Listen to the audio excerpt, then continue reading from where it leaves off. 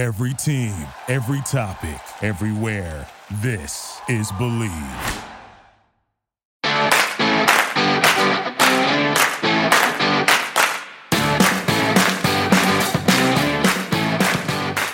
Hello and welcome to the Relunchables podcast. I'm Jordan Holzer, and each episode we'll be breaking down another 90s, early 2000s kids movie. I am not alone. Each episode I'll be having on special guests to help me break down some of our favorite films from back in the day, including having on members of the cast and crew. Last week, we broke down The Luck of the Irish with my good friend Jake Levin, and then had on Paul Hohen. That's right, director of the film. Paul Hohen came into the studio to record a bonus episode. So if you missed out on any of that content, please check it out, especially considering Paul may have provided some breaking news on a status of the potential Luck of the Irish sequel. That's right, TMZ didn't break the news first, the Relunchables podcast did. Just a quick administrative item, listeners have been reaching out to me with countless recommendations for movies to cover on the podcast, including films that are not technically Disney Channel original movies, but instead part of ABC's The Wonderful World of Disney, like Blank Check, First Kid, Model Behavior, Punks, and my personal favorite, My Date with the President's Daughter. While I don't know when we will stop doing Disney Channel original movies, I can say that we may slip in some of these imposters into the mix, so stay tuned. On this episode, we are bringing on a very special guest. This is someone I care very deeply for. We have known each other our entire lives. We have distinct memories of watching these films back in the day, and I can't wait to have her on the podcast. Full disclosure, she may or may not have taken an edible before recording, so some viewer discretion there. I'll let my listeners decide on that one.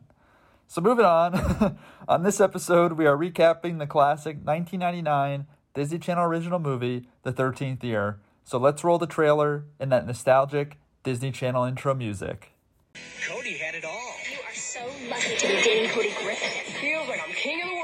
Until he turned 13. Something's seriously wrong with me. And grew some fins. I think you're a mermaid. A what? A fish boy?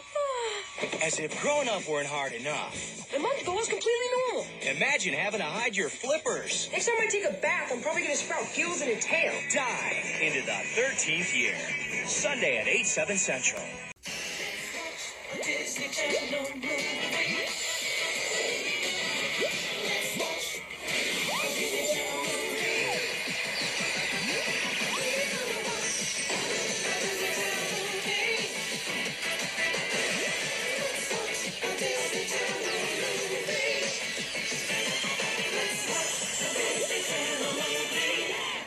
And we're rolling. Thank you, Ashley, for joining me on the Relunchables podcast. For my listeners who don't know, I bring on a new guest each episode to recap their choice of Disney Channel original movies. I would have thought we'd be doing Brink or Cadet Kelly or at least Motocross before the 13th year. But no, here we are. Why did you choose the 13th year? Well, it was a no-brainer for me. I loved mermaids. It was also the first Disney movie that popped to mind. I think I was between that and Double Teamed, but this one definitely ranked as my favorite, at least so I thought. Is this the one you've seen the most, or you just love talking about it? I've definitely seen Cadet Kelly the most, or High School Musical, so I'm going to say I just like to talk about this one. The 13th Year was directed by Dwayne Dunham and written by Jenny Arata, Robert Baird, and Kenny Senecal. It has a 6 out of 10 on IMDb and a 54% from the audience on Rotten Tomatoes.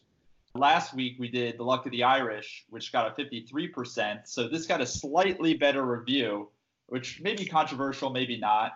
It was released on Friday, May 15th, 1999. It was the 7th Disney Channel original movie released and was the second highest rated film up until that point. And a favorite writer of ours, Stephen Lee of Entertainment Weekly, called the film a heartwarming and somewhat creepy tale of growing up. Is that an accurate description of the 13th year? Spot on. Do you have any memories of us growing up and watching these films? I think many friends of mine think that all I did was a kid was stay in every day and watch TV. Could you at least tell my listeners that I did go outside? You did go outside. You played a lot of wiffle ball. You also hosted underground poker tournaments. So that should definitely be included. And to note, listeners, also, we did watch a lot of Disney Channel original movies. It was a Friday pastime. Our mom would like do this thing where she would go to Blockbuster and buy one of those popcorns that popped itself, probably full of cholesterol. And basically, we'd sit there, eat, and ravish in all that Disney created. I forgot about those popcorns. You're right. It had the bag like built into the cardboard, and all you have to do is throw it in the microwave. Oh my God, I can't find. Can we find those anymore? I don't know. I'll have to do some researching after this. We have to look on Amazon. So moving on to the categories here. How would you describe the plot of the 13th Year? Phenomenal. No one's ever done it before. Think about it. It's a little boy. He gets thrown onto a boat. He's a baby. I mean, Uncle Joey is playing the dad. You can't get more of an iconic cast than that. I'm probably going to butcher his last name, but Dave Coulier, close enough. He's fine. I mean, it was his best role yet. So let's get into some of the most rewatchable scenes here. And my first one is kind of very early on into the film, which is the first swim meet, where we kind of see the team make it to state finals. Cody just loses to Sean, but Sam decided to walk home with Cody as opposed to getting in Sean's dad's new red BMW. I don't know. I love this scene. I don't know if Sam would actually choose walking home as opposed to getting in that sweet BMW. What do you think of that scene? I think she's full of shit. No one's walking home with a wet boy. Everyone's getting in that red BMW. However, Sean's kind of an ass. Cody was cool. So I get it. You want to like go with the underdog and like stand out a bit, but let's be honest, you're not walking home with him. It's super strange because Cody comes in second, and yet, you know, Sean's the winner of the race and no one gives a shit about him. It's all about Cody. And I feel kind of bad for Sean. He's kind of an asshole throughout the film, so it's hard to feel too bad, but usually I feel like this was a very different kind of film where the guy who's actually winning everything doesn't get everything he wants. Yeah, I mean, he's not a merman, so what do you expect?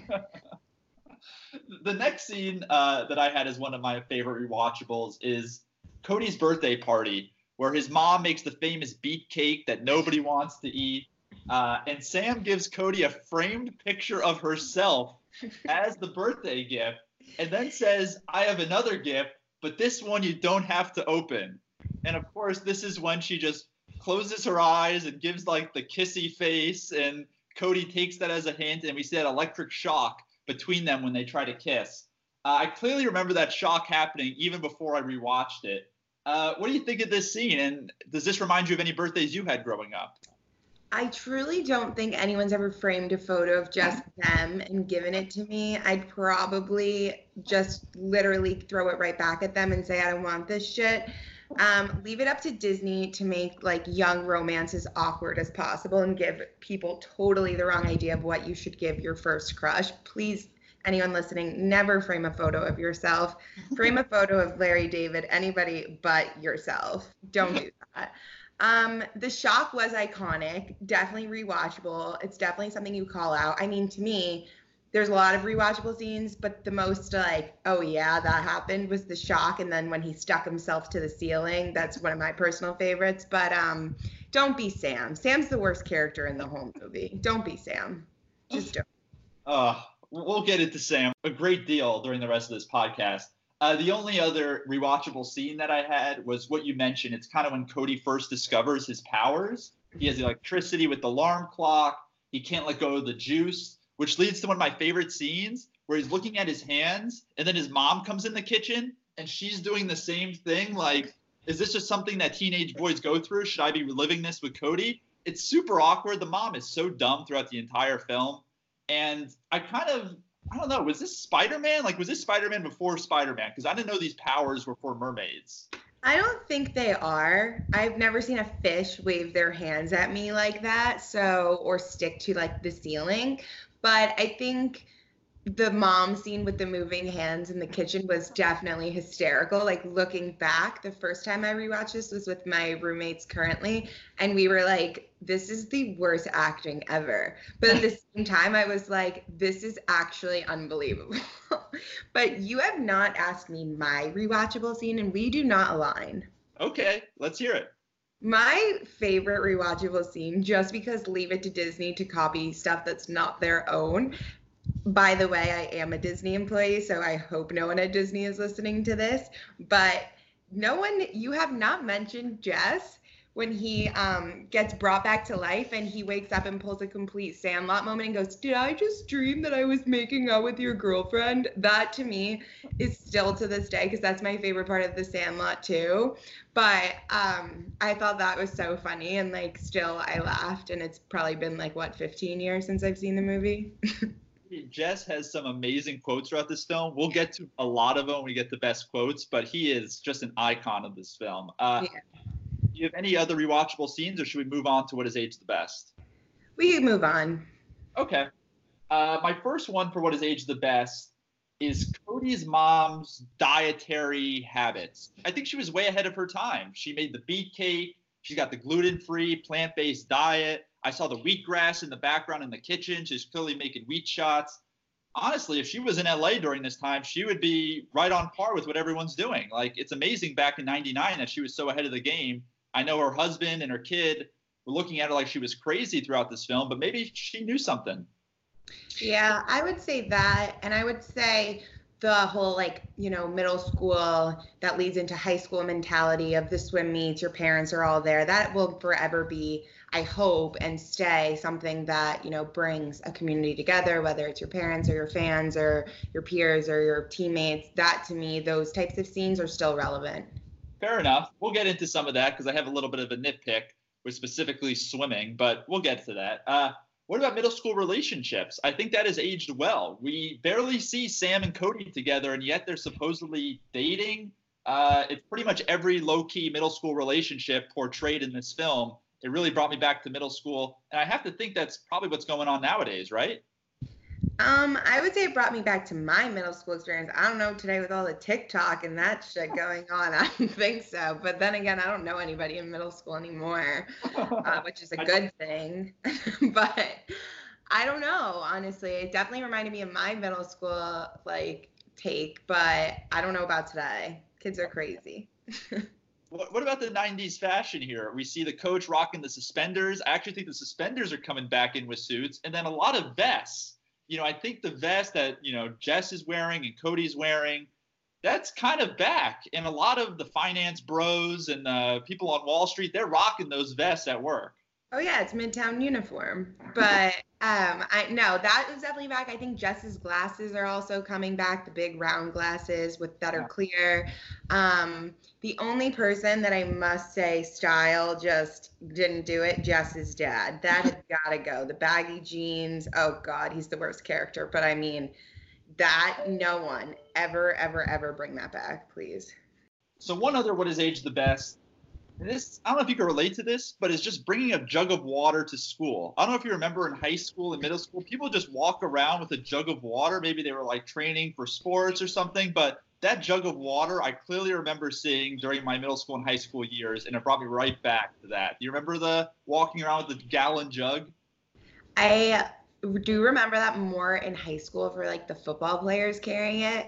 I actually pretty recently, maybe like 2 years ago, when I was working at ABC, would bring a gallon of water to work.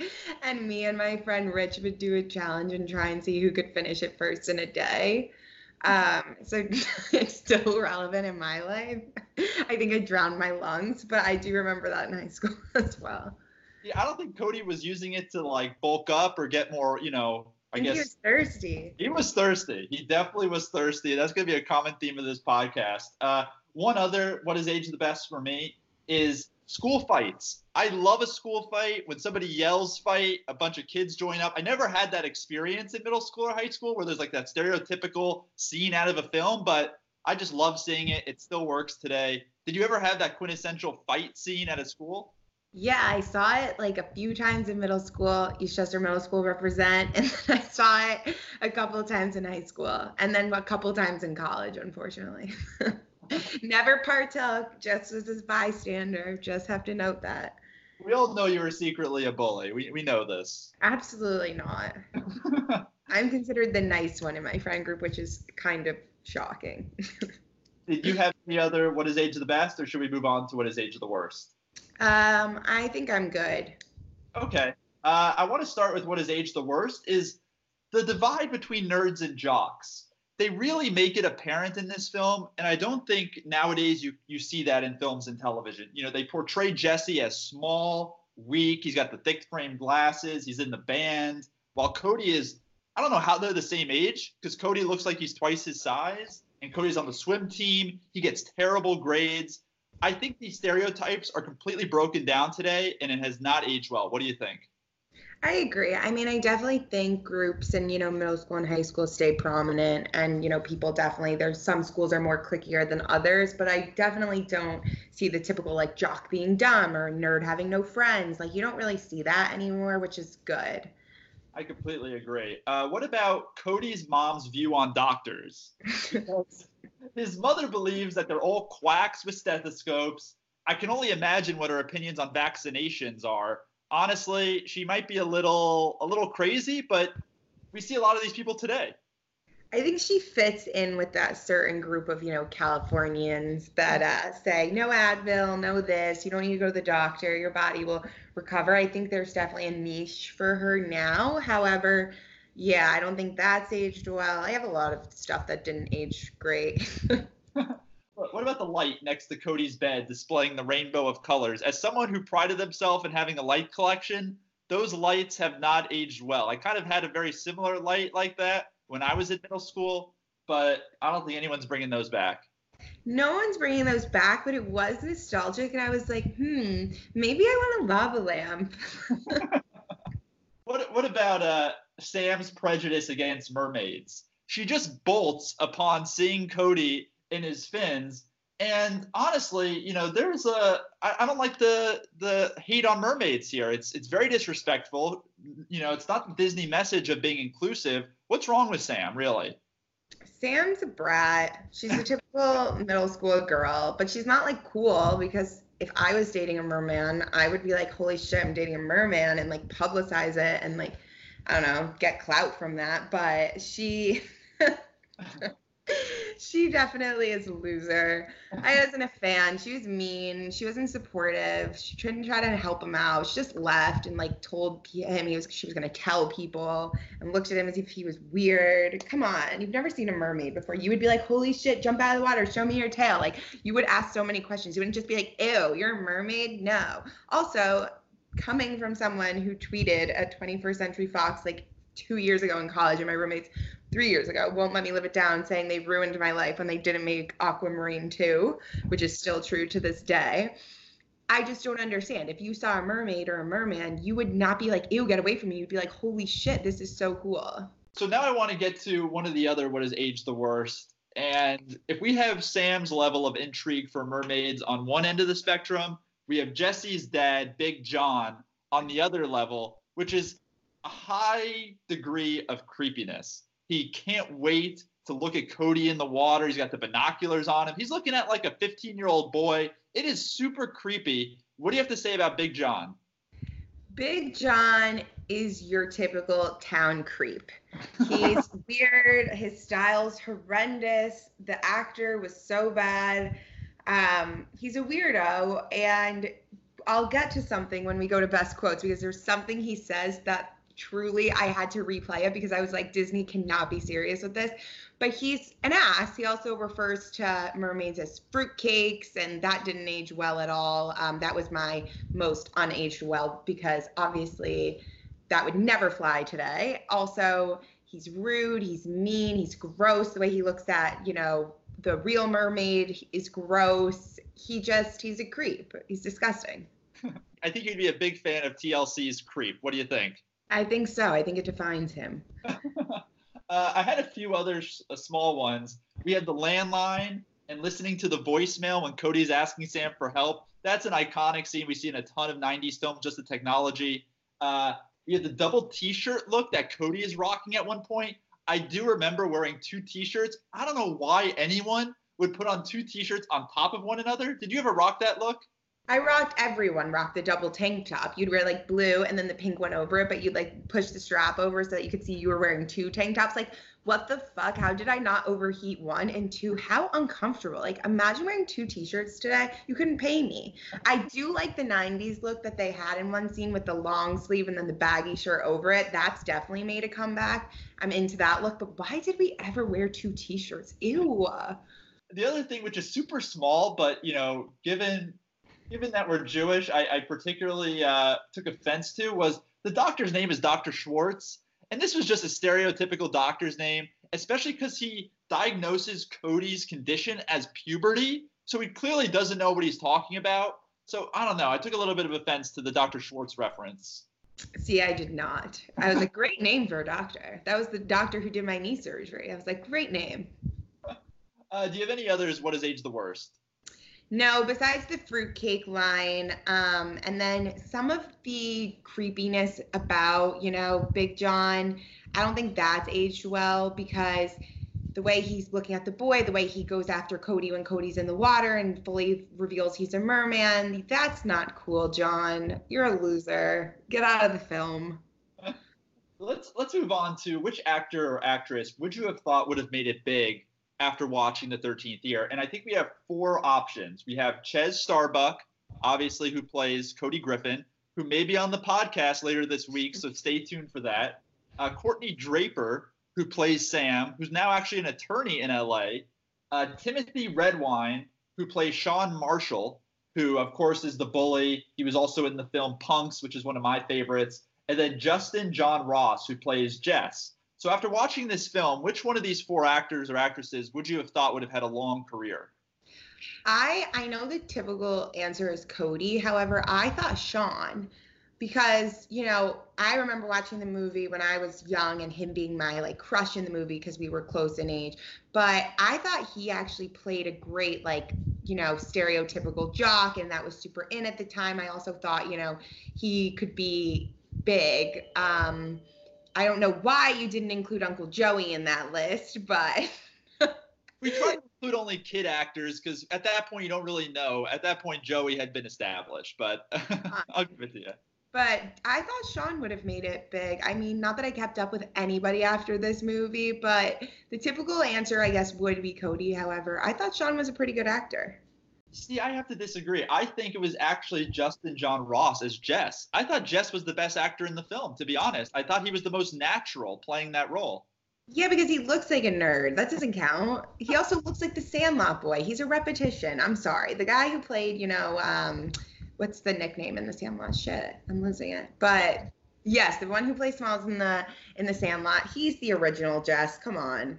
Jess is a knockoff. I think the movie doesn't work without Jess's performance. He is the emotional beat of this film for sure, and I have to give it to him as someone I would have thought would have had a long career. Let's move on to what was the most Disney moment? These Disney movies are always trying to, teach you something, even if they are entertaining you. What were we supposed to learn from the 13th Year? There really wasn't that much learning. I can recall in Double Teamed, and I can recall in Cadet Kelly what the lesson was. But here, I mean, they didn't do a great job. The big defining moment is when Jess's dad finally realizes, holy shit, you saved my son's life. I need to let you live in peace. But if he didn't save Jess's life, he would have gone after him with the net and captured his mom forever. So, there wasn't Disney wants us to learn something here. It's, save someone's life and maybe you'll save your own. But no, there was no really, lesson here, which is funny because I think the Disney movie that does it the best is The Color of Friendship, which is phenomenal, to be honest. I think that's still very relevant today, but there's no big defining moment here. Oh wow, his parents learned to accept him and let him go to the sea and he'll be back for the school year. Okay, so I would have to say acceptance, but the big moment is when Big John finally says okay, Cody, go be yourself, go live, mermaids are beautiful. But there's no real learning lesson here. I do think you hit the nail on the head with acceptance, and there's a lot of different people accepting. I think Cody accepting Jess as a friend is a big moment. You said, the parents accepting that Cody needs to go on and live with his biological mother. Sam kind of accepting who Cody is. And that was a big part of growing up. I will succeed that, you're right. This movie, there was not a lot of lessons or a kind of like a big one to learn. I wonder, this might just be a conspiracy theory of mine. Was the 13th year a metaphor for puberty? We see a lot. This is, 13 years old. His mom talks about, you're going through a lot of changes. Your entire life changes at 13. Was this kind of a metaphor for kids? They're seeing their bodies change. Was this something that they need to, kind of see on the screen as them coming to terms with their, just changing in general? Yeah, I would say that is a good outtake. Definitely, at 13, you're finally a teenager, you're in middle school, you're establishing your friends, and you're learning what you do and you don't like, both socially and then obviously within what you like, academically. However, they stretched it a little far. I don't see anyone turning into a mermaid. Trust me, I've tried to grow, scales and fins for a lot of my life. It's not happening, unfortunately. I can only pray I get reincarnated into a mermaid, but that's not in my hands to decide. But yeah, I would agree. Let's move on to the coolest parent award, which is, what parent you would have wanted growing up. And I think there's a runaway answer here, but I'll go into, our three options. So we have, of course, Whit Griffin, played by David Coulier, Cody's adoptive father. We have Lisa Stahl, who plays Sharon Griffin, who's Cody's adoptive mother. And then we have Stephanie Dorelli, who doesn't have a line in the film, who's Cody's biological mother, but we could just refer to her as the mermaid. So I know maybe David Coulier is the obvious choice, but how could you beat having a mermaid as a mom?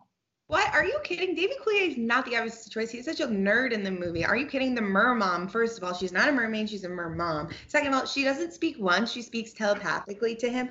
For those who haven't paid attention to this yet, me and Jordan are siblings, and I love our mother to death, but imagine your mom couldn't talk back to you or yell at you. I'm obviously picking the mermom. Also, dude, she just left her baby on a boat and was like, peace, see ya, gotta go. I'll come back for you when you're 13.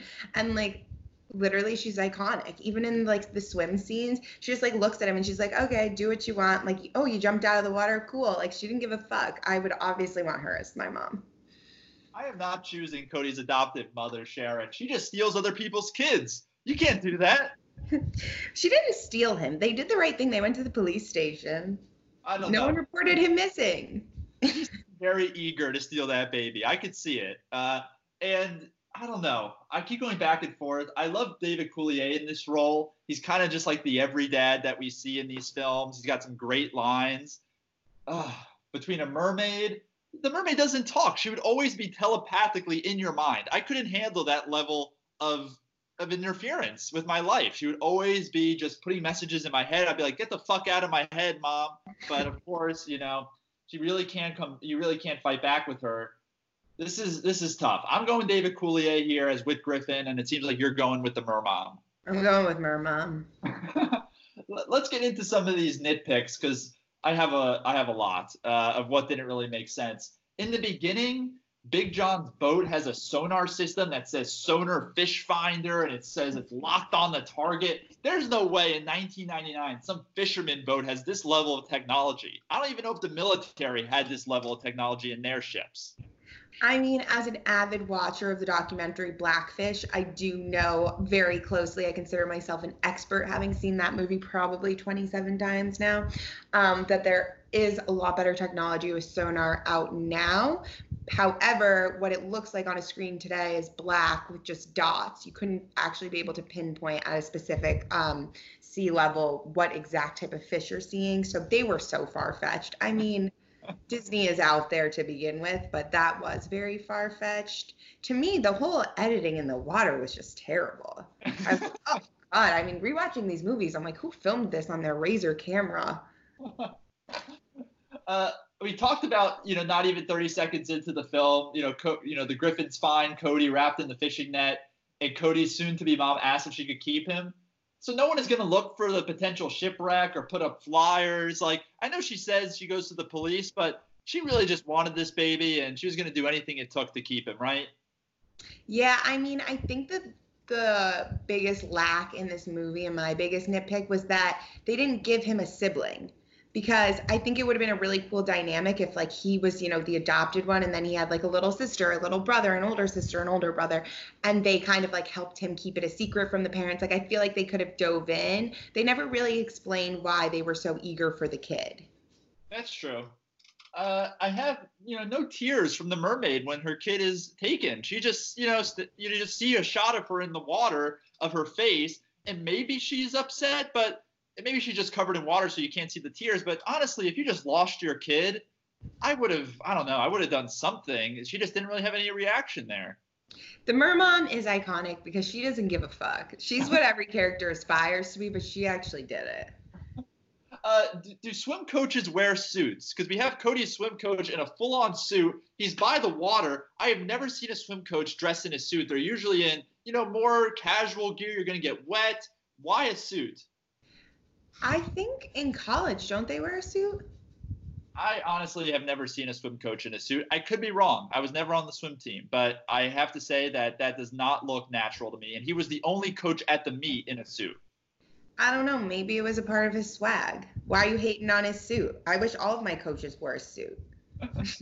When Cody is in the beginning of the film and he has to race to get to the first swim meet and he just misses the ferry and then just decides to swim the length of whatever that was, the river, the lake, to get to the swim meet, that's like at least 3 miles on that ferry. There's no way he's swimming that, running to the swim meet and then entering the race. Honestly, that was completely unbelievable to me. Wouldn't he just be exhausted? No, he's a merman. What don't you understand? They can swim 10,000 miles and still be able to do a swim meet. I don't see many mermaids running triathlons during the day casually. I don't know. I don't buy it. Well, let me know the next time you see a merman and we'll sit him down for the podcast too. Well, I will be having him on. So we have the class geek, Jesse, falls into the pool with his trombone. He screams out, "I can't swim." And the only thing that the swim team does is laugh. If Cody's not there, he drowns. The coach just says, "Someone get that kid out of my pool." No one's showing any sympathy or concern. What is up with that? When you say it, it sounds kind of like Disney really did that. I think that if I saw a kid fall in the pool with his trombone, yes, that's obviously like you're gonna laugh because like why are you in with your trombone? But like the second you realize, oh, he's not drowning, being someone who lifeguarded and took those courses, you definitely jump in the water and save him. The coach saying, "Someone get that kid out of my pool," is truly one of my favorite lines of the movie because I feel like coaches would still say that today. So we touched on the doctor thinking that climbing on the walls like Spider-Man is just puberty. This doctor is crazy. I would immediately be calling the government, I don't know, some scientist. There's no way you could chalk that up to puberty. I never got the ability to climb on the walls. I don't know. This is Marvel. I mean, this isn't Marvel. This is Disney, okay? So they're going to make doctors and police officers look as dumb as they possibly can to make a point. However, I mean, yeah, if someone told me they were climbing on the walls, one, I'd be like, show me, like, prove it. And then two, I would probably call 911. After obviously making a lot of money by selling the video footage. Just don't call this doctor Dr. Schwartz. I don't know. Just don't make this quack a Jewish doctor. I just take offense to that. Sean tells Cody, "We are the guys everyone wants to be." The swim team is never this popular at any school. It's the basketball team, it's the football team, maybe the lacrosse team, but never the swim team. Come on.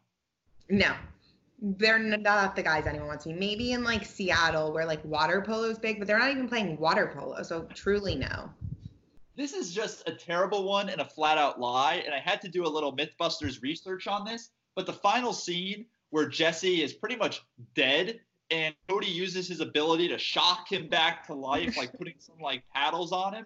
This is a lie. Electricity won't jumpstart a heart when there's no pulse. I had to do a lot of deep dive into this, but there is no way that kind of electric shock would restart a heart like that. It's complete idiocracy, and I don't know how it made it into the film. Well, clearly someone didn't do enough research because you didn't listen to when Jess first diagnoses Cody and he takes the scale and he says, oh, and Cody says, well, what about my electric power? And he says, oh, eels have that. You missed that, honey. So I believe it because one, you don't know. You've never taken an eel and tried to zap someone back to life. I don't think anybody has. So how are you proving that? So you didn't go far enough in your research, one.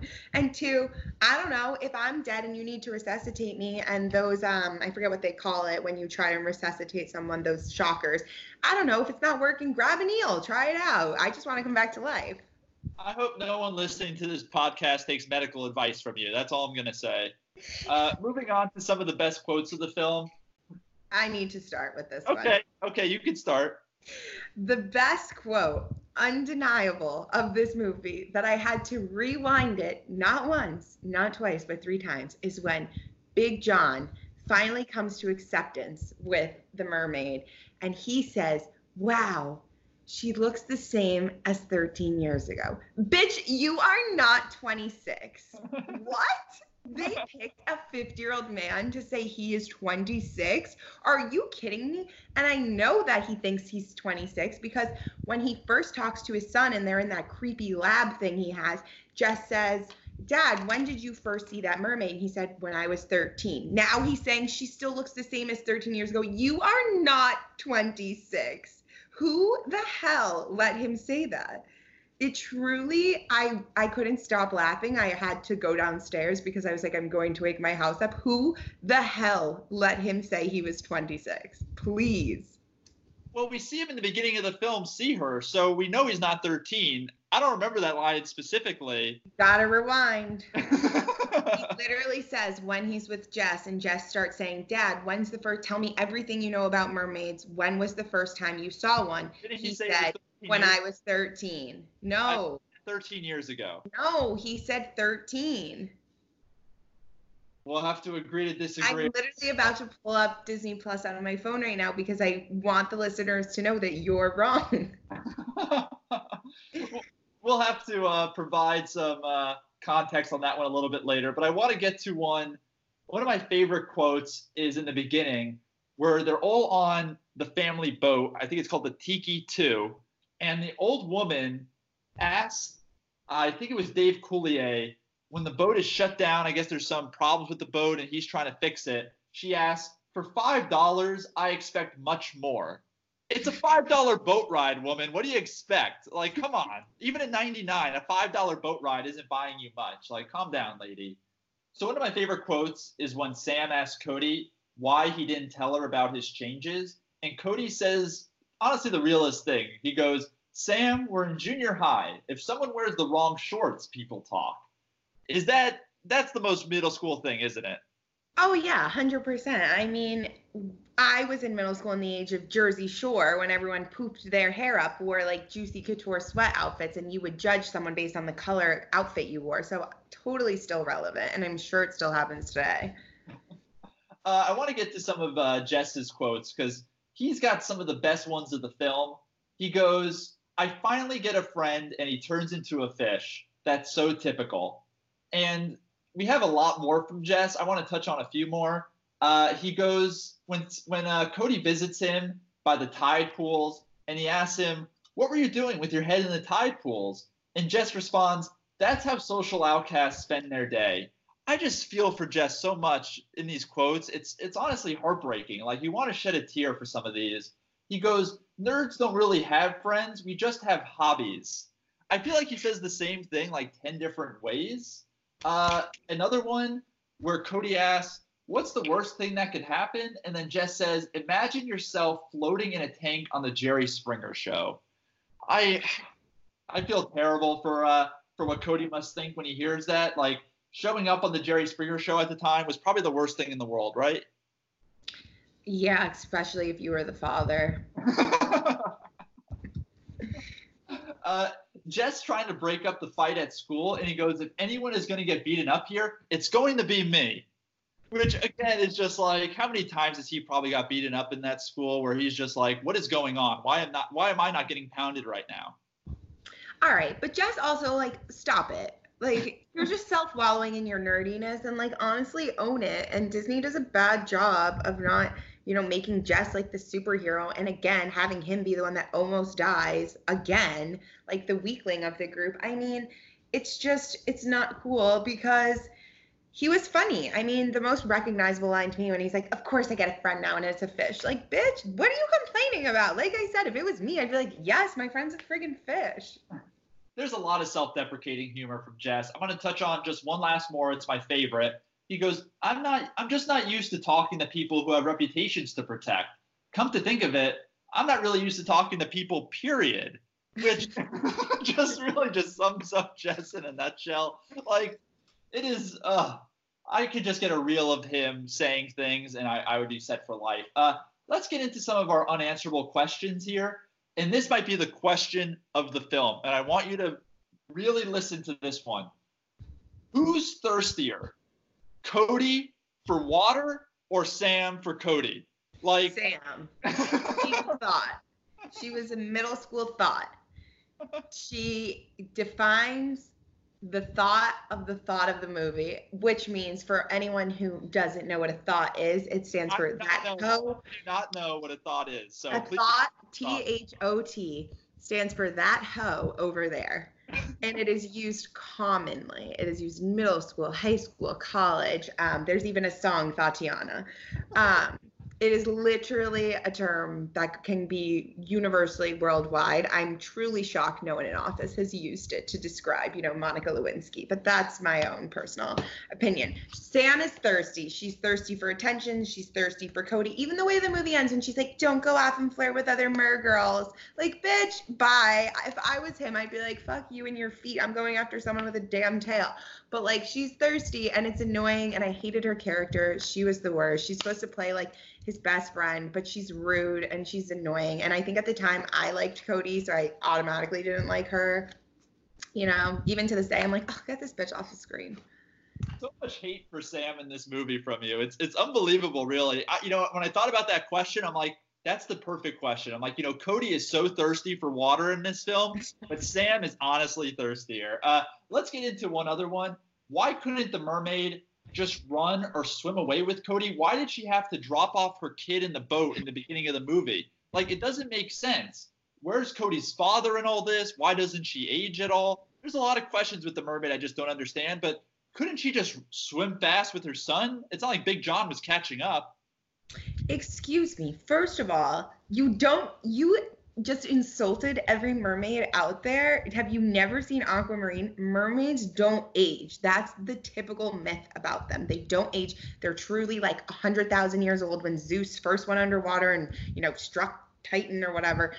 Mermaids don't age, okay? So that brings your myth buster, first of all. Second of all, she was scared for her life, and she said she'd rather save her little baby. She knew what she had to do. I think she was noble. Why don't you get her on the show? Hot take is Cody kind of an asshole. He develops this big man on campus mentality here. He wins the big swim meet. He accidentally calls Jess Josh, which is just a fucked up move, which I hate when people do that to me. They always get, Jordan mistaken for Justin or Josh. I get it all the time, so I hate when people do it. So honestly, was Cody kind of an asshole? No. He's just a typical middle school boy. I mean, everyone has that asshole tendency, things get to your head. Think about like when you won even like a stupid game of, your underground poker, like your head gets big for a second. I don't think he was an asshole. I just think he was confused about what was going on, and he had so much pressure because Sean was on his back all the time. Is it fucked up that Cody was allowed to race? I feel like there should be an asterisk next to his record. He breaks the state record, but he's a mermaid. He's not allowed to race. That record shouldn't stand. It's kind of fucked up. I kind of feel for Sean in that moment there. He loses to a mermaid. There's no chance a human's going to beat him. Honestly, I think there should be an asterisk in the record books. You are looking way too into this. No one knows he's a mermaid, and they're never going to know. It's the select few, and Big John's keeping it a secret. So hush, no. Let him win. I don't care. I would rather lose to a mermaid than a normal person and be like, "Oh, shit, yeah, of course I didn't win. I lost to a mermaid." Rather than accept defeat of someone normal. Where is Jess's character today, do you think? Do you think he's like a CEO of some tech company? Do you think he's like a marine biology professor at Harvard? What do you think he's doing today? No, I don't think Jess is doing much of anything, to be honest. I could see him being like a plain old dad, 2 kids, works like a car job. I don't know, salesman. I don't really think he did much of anything. I think Squints is who you should be looking into. He's his doppelganger. My last unanswerable question is, did Cody grow up to be the fish man from The Shape of Water? Is that him? He goes full fish? No, I truly think there could be a sequel here of like Cody, he went out to sea, he comes back, the school year started, people are starting to ask questions, and then all of a sudden Sean pushes him in the water and his tail pops out. I mean, mermaids can't be on, as we learned from, the iconic, should have been Oscar nominated movie Aquamarine, mermaids can't be on land past 5 o'clock. Once the sun goes down, you're in trouble. Did you have any other unanswerable questions, or should we move on to half-assed internet research? We can move on. So the production apparently cost $5 million for the 13th year and was over budget. Apparently, the audition for the role for Cody involved a swim test, and Ches Starbuck was actually on the swim and diving team in school, so that must have helped nail the audition. Apparently, there was an acting coach on set because this was Chez's first real acting role. Do you think the acting coach helped throughout the shoot? Do you think his acting was any good? Yeah, I do think that his acting was pretty decent for his first role. And at that time, they're a Disney Channel original movie. It was no Cadet Kelly. I mean, you got 2 huge stars in Cadet Kelly. For a breakout kid, a lot of these movies, Raven Simone's in, or they had acting experience, The Cosby Show, Lizzie McGuire. They already were established actors. I think, for the 13th year, Luck of the Irish with these newer names, they did great. Yeah. They're kids. I don't know if you noticed, but during the scene where Cody's at the water fountain and he's drinking for might be an hour, who knows, and there's a long line of people that develops behind him, one of the extras in that shot is Kristen Stewart, and that was her first role. Her mother was the script supervisor on the 13th year, so that must be how she got in. For anyone rewatching, she's the girl in the white turtleneck holding the green notebook. Did you notice Kristen Stewart? I don't think I did watch this. I didn't, and I hardly noticed Kristen Stewart in movies today. That girl has a bad attitude and not my flavor.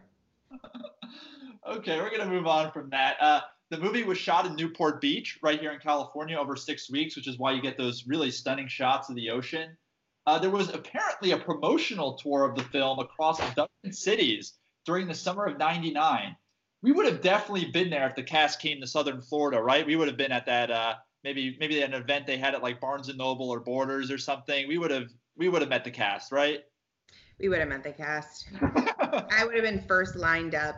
I would have worn the mermaid tail blanket I had growing up. It would have been iconic. The last one I had was, of course, Sam, played by Courtney Draper. She kind of finished acting and she became a lawyer, graduated from Loyola Law School here in LA. And I believe she works for the LA District Attorney's Office now. So watch out, criminals. You may have, one of the stars of the 13th year putting you behind bars. Oh, yeah, watch out. So let's get to Apex Mountain. And, of course, it's tradition on the show to explain the rules of Apex Mountain. And this is basically, was this the peak of somebody's career? Was this where they had the most notoriety, the most popularity, that they could get the most acting roles or whatever, they were looking for after the film? So let's start with, of course, the star, Ches Starbuck. I have to say, this is definitely probably his apex. He really has not done anything since. He played himself in an episode of The Real L World in 2011. I have to admit, I have failed in my role as a researcher for not going back and watching that episode. So I think we'll go ahead and say that this was Ches Starbuck's apex of his career. Apex? This was his only career. I think this was probably, well, maybe it's a debate for Courtney Draper, who plays Sam. Like Ryan Merriman, we see Disney Channel reusing a lot of their talent. Courtney was also the star of the other Disney Channel original movie, Stepsister from Planet Weird, which I don't remember if you remember that one. She was in 56 episodes of the show The Jersey, which is one of my favorite shows on Disney of all time, where kids put on a rare football jersey and they turn into their favorite sports star. So it had a lot of cameos from famous sports celebrities at the time. And she went on to do 86 episodes of the soap opera, The Bold and the Beautiful. It looks like she gave up acting in 2009. Obviously, it seemed to pursue a law career. Was this her apex, or would you give it to maybe The Bold and the Beautiful here? I don't know. I hate soap operas, and I don't like her, so let her have her apex wherever she wants. We'll give it to The Bold and the Beautiful, doing that number of episodes on a popular soap opera like that. I don't think we need to mention this as David Coulier's apex. Of course, he's known as Uncle Joey on Full House. He was also in the Even Stevens movie, fun fact. But yeah, Full House, definitely his apex, not even a question. Yeah, not even a question. Uncle Joey's iconic. We have Timothy Redwine, who plays Sean. He was in the movie Punks. He played the star role there, which was also a movie in 99. He looks like he stopped acting in 2001 and is now a devout Christian in Northern California. So I think it's a toss-up probably between Punks and the 13th Year. I'll give it to Punks because he played the lead role there. What do you think? Yeah, I'll give it to Punks. And then, of course, we have Justin John Ross, who plays, Jess. He played a voice in Recess, Lloyd in Space. He was also in the film Little Giants, but he also stopped acting in 2001. I think Little Giants is probably his apex, and it's funny because the director of the film also directed Little Giants, so I'm sure that was the connection of how he got cast here. What do you think? Little Giants is iconic, so I'm going to give that to Little Giants. I mean, most people would say the movie was awful, but it was very cute. I want to move to the director, Dwayne Dunham. He has such a weird IMDb. He has a mix of these kids' movies, but also like real mainstream work. He worked on the Star Wars films, Indiana Jones. He was an editor on those. He worked on David Lynch's show Twin Peaks. He won an Emmy for that. But he also directed several Disney Channel original movies. He directed Halloween Town, Ready to Run, Double Teamed, Now You See It. I think 7 Disney Channel original movies in total, including directing Little Giants. I would imagine Star Wars was probably his apex, but which Disney Channel original movie would you say was his best film? I gotta give it to Halloween Town. That movie is literally iconic, all of them. The grandma will forever be engraved in my head. That movie is so good. I still continue to watch it every Halloween because Freeform plays it on 31 Nights of Halloween. I truly think Halloween Town is one of Disney's tops. I'd have to give it to Halloween Town as well. The only other one I want to mention is Robert Baird, who was one of the writers on the film. He went on to write Monsters University and Big Hero 6. So 2 iconic Pixar and Disney animated films that he had a part of. And again, this is probably not his apex. I'd probably have to give it to one of those other films. Big Hero 6 is great. Monsters University was not as good as Monsters, Inc. Still good, but Big Hero 6 is truly one of the cutest Disney movies ever. Finally, was this the apex for mermaid movies? We had The Little Mermaid in 89. We had, I don't know if you want to include like Aquaman in that or Aquamarine, but what do you think? We had Vinny Chase in the Aquaman version in Entourage. We had a lot of mermaid stuff, but was this the apex in 99? No, absolutely not. Like I've said multiple times in this in this podcast, Aquamarine will forever go down as the best, hands down, the best, mermaid movie ever. That acting, so good, touching, heartwarming, left you wanting more, left you wanting to be a mermaid, definitely dyed a strip of my hair blue because she had a strip of her hair blue. Aquamarine will forever hold the best. Aquaman with, why am I forgetting his name? The guy who played Khal Drogo, Jason Momoa, not good. If any of you saw it, please, not good. Entertaining, but no. Aquamarine's the best mermaid movie. You know, the thing with this movie is you wanted more merman. Like, I wanted to see him swim, and I wanted to see him jump up and interact with dolphins. Also, for me, Aquamarine for real life, but animated, Little Mermaid, there's a no-brainer there. I'm really interested to see what they do with the remake. I am upset that Harry Styles will not be playing the prince, though. Yeah, I'd have to, I don't know. I think maybe Aquamarine because you had such a distinct memory of watching it when you were in middle school. But for the rest of us, it was The Little Mermaid in 89, I think is definitely the apex. I know we kind of started the mermaid films, but it was such an iconic film of the time, probably one of the most rewatchable Disney animated films. And let's move on to who won the movie. And I think this is a toss-up. I think a lot of people would probably say Ches Starbuck won as his role of Cody, but I have to say I think Jess won the movie. How did he win the movie? He got a friend that just left him. Now he has no friends again. No. He didn't win the movie. He won nothing. He won a friend that grew a fishtail and left. That's what he won. He learned how to swim. Cool. He could have learned how to swim normally. Throw him in the pool enough times with his trombone. He'll learn. I'm telling you. Jess Starbuck won the movie. The Mermom won the movie. Who gets to abandon their kid for 13 years and then when he's all grown up, you don't have to worry about diaper training him, any of that stuff. She just gets to take him back. Cool. She won too. I'll tell you who didn't win. Who didn't win is his parents, who got all the hardship and then have to say, bye-bye, be back soon, see you back for the school year. They did not win. They got the heartache. The Mermom and Ches won. It didn't seem like the school year was even over yet, honestly. Like, it didn't seem like summer let out. Like, it was super weird. They were just like, oh, yeah, come back when school starts. But school's happening. So, again, there was a lot of nitpicks in this. Do you know some of the other kids' movies released in 99? 99. When did Little Rascals was way before. I'm trying to think. In 99, there was other Disney Channel originals that came out that year. I want to say, what else came out around that time? You know what? Didn't Lady and the Tramp come out in 99? It did not. So I'll touch on some of the movies that were released in theaters in 99, and those included Toy Story 2. Okay. Stuart Little. Stuart Little's the best. Tarzan. Great. The Iron Giant. Amazing. And Baby Geniuses. That one was funny because they were like little babies talking, but when did The Brave Little Toaster come out? I don't know when The Brave Little Toaster came out. I don't think we're going to be covering that one on this podcast. But 99 was also a crazy year for Disney Channel original movies. Not only the 13th Year, but also Xenon, Girl of the 21st Century, Smart House, and Johnny Tsunami all came out in 99. So where does the 13th Year rank with these other films? Smart House comes first. Over Johnny Tsunami. Smart House was amazing. To this day, the woman who played the voice of the house, she then went on to do Sons of Anarchy. Kathy, no, not Kathy. She's married to Kurt Sutter, but I can't remember her name at the moment. She is a legend. She's one of my favorite actresses. She played Gemma in Sons of Anarchy, and she will forever hold that Smart House voice in my head. Smart House was great. I remember we bought it on VHS because we liked it so much.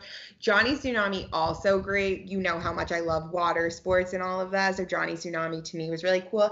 I'm still putting the 13th Year before Johnny Tsunami. To be fair, I don't know if we'd be covering the 13th Year if you didn't choose it. Of course you would. That was one of Disney's most bizarre movies. I wasn't going to pick your basic, Luck of the Irish Jake or your basic, Smart House Cadet Kelly. I was really between this and The Color of Friendship because I think The Color of Friendship, honestly, was very, moving as a kid. The Color of Friendship is so iconic, and I hope we cover it, so I don't want to touch too much on it now, but you're right. I hope you don't cover Quince or whatever one where they had 18 kids. That, to me, no. So let's move on. Could this be remade as a movie for adults? Could we see a sequel, a prequel? What about, a Mythbusters with Big John? He seemed to prove that mermaids exist. Can we see a Mythbusters type of show with Big John hosting? No. Never let him back on television. Please. The only thing I remember him is that brown hat and that ugly brown jacket, and no one needs him. What about Cody raising his own kids who have to deal with this change? Could you see a sequel on that? Yeah, like a show. I mean, the thing is, mermaid shows don't really typically do well. Freeform tried to launch Siren. That was terrible. I don't even know how it's still on. Thank God.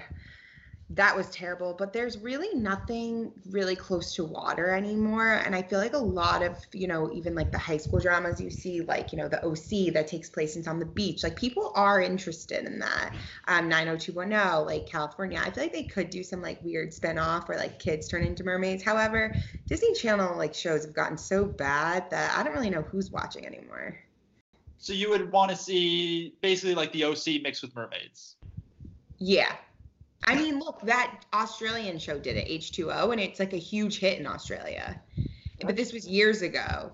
And then when H2O came to American film, television production, when you could actually watch it, in the US, a lot of girls who were when I was in middle school watched it. A lot of people really liked H2O, and it was filmed in Australia, and it was, 3 or 4 girls who were mermaids and all the drama they went through, and they were like in high school, and it did really well. I feel like it could, resonate with a younger audience. And did this movie pave the way to have an Aquaman movie? I know the character Aquaman existed, but really the 13th Year proved on the big screen, or maybe the small screen because this was the television movie, that a movie about a guy with superhero abilities underwater could work. No, that did not pave the way for Aquaman. Little Mermaid paved the way for Aquaman. No, it did not. I'm sorry, but they didn't elaborate on the movie enough, like his aqua skills. Meanwhile, Aquaman's like throwing whales in the water. Like, no, this was not the movie that led the path. Last question, and then I'll let you go. Did this movie live up to how you remembered it when we watched it as a kid? No, it was better. It was better because as a kid, I think I was so amazed, and I was like, oh my God, maybe when I'm 13, like I'll put my arm underwater and a fish scale will pop up. But this time I was like, I can't believe I bought this shit. So like, it was better. Ashley, thank you so much for coming on the Relunchables podcast. I know I kind of had to drag you on, but I really appreciate it. You're so welcome. I will send you a Venmo request for however many minutes this ends up being.